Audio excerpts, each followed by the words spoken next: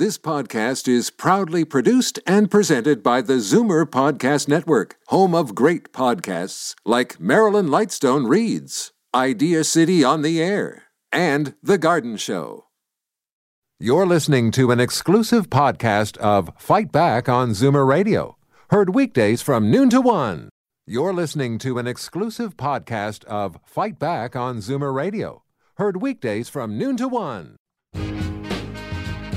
Now, Fight Back with Libby Znaimer on Zoomer Radio. Good afternoon and welcome. Well, ride-sharing services are in the news again today, something that has been very controversial in this town. It looks like taxis and Uber will be getting more competition just in time for the busy Christmas holiday season. The ride-hailing company Lyft, that's Lyft with a Y, which is Uber's main rival, is setting up shop in Toronto and Hamilton. There will be 5 options: regular vehicles for up to 4 passengers, the Plus service with vehicles that can carry up to 6 people, and then a few premium and luxury options. Now, this is going to be Lyft's first market outside the U.S., and they want to compete with Uber, which has 50,000 part-time drivers and has launched other services like food delivery, and they also want to compete with the taxi industry. Now, you'd think all this will mean lower prices. The one thing Lyft would not commit to was their so-called pricing strategy, but they seem to suggest that the prices will be about the same as what exists in the market now. So what do you think about this? Is this a good idea? This is more competition for both the taxi industry and for Uber. Is it a good thing? Is this just an unfair playing field where taxis are burdened, as the taxis suggest? And if you didn't like Uber to begin with, have you come around to it?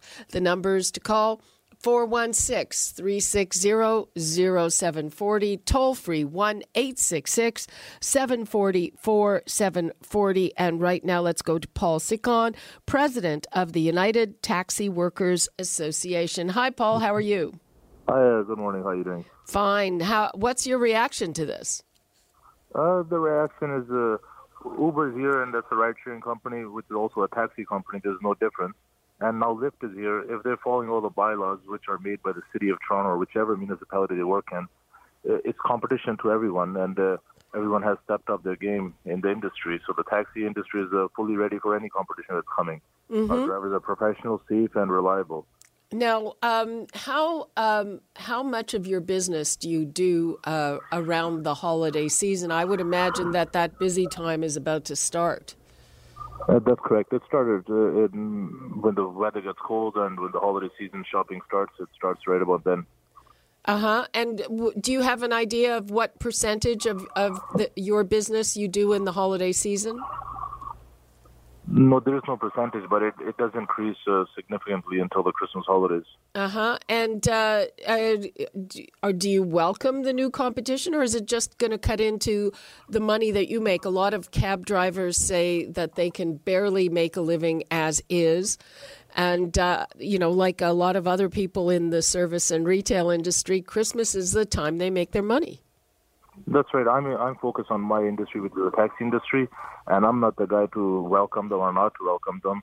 If they want to come and work in the city of Toronto, no problem. Just come, follow the rules, and as a good citizen, pay the taxes and start working. And everybody is going to work for themselves here, and the customer is going to pick who they want to pick, which that fits their needs. Well, in the past, the taxi industry has really been against Uber.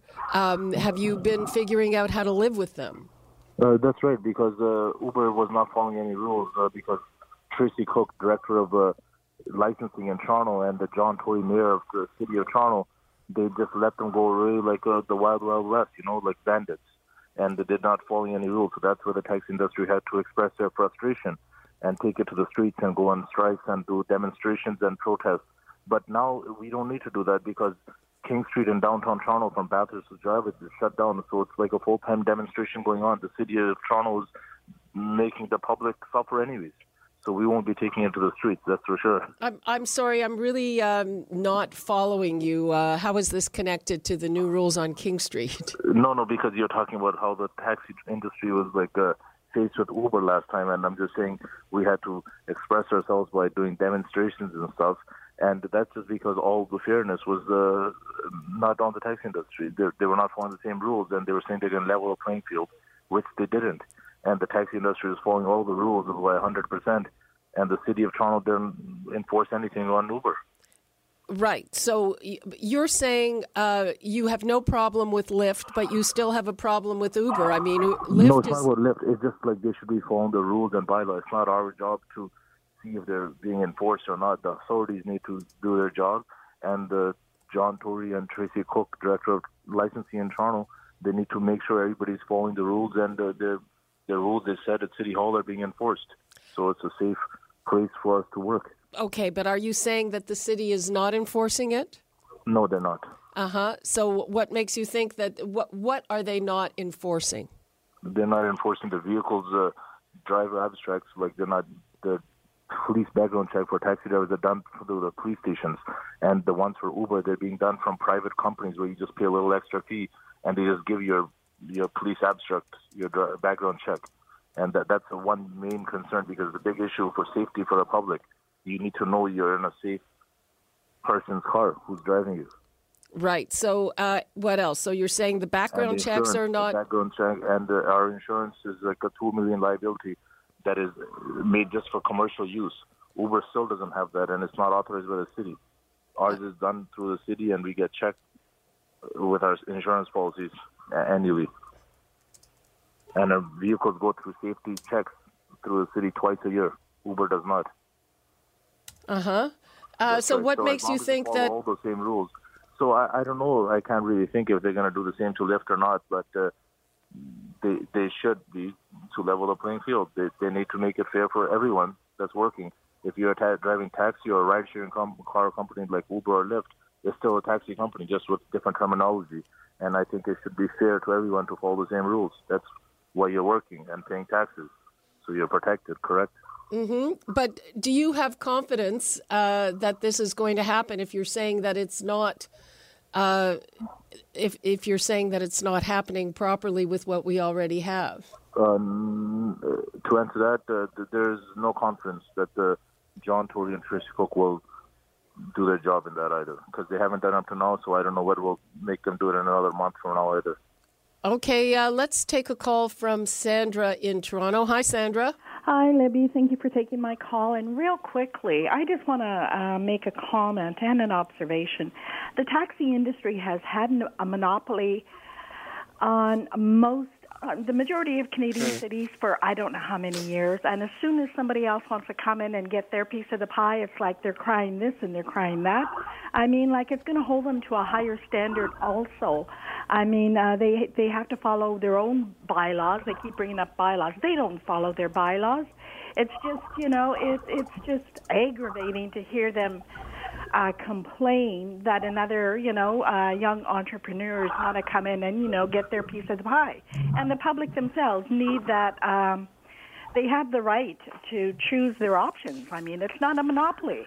You're listening to an exclusive podcast of Fight Back on Zoomer Radio. Heard weekdays from noon to 1.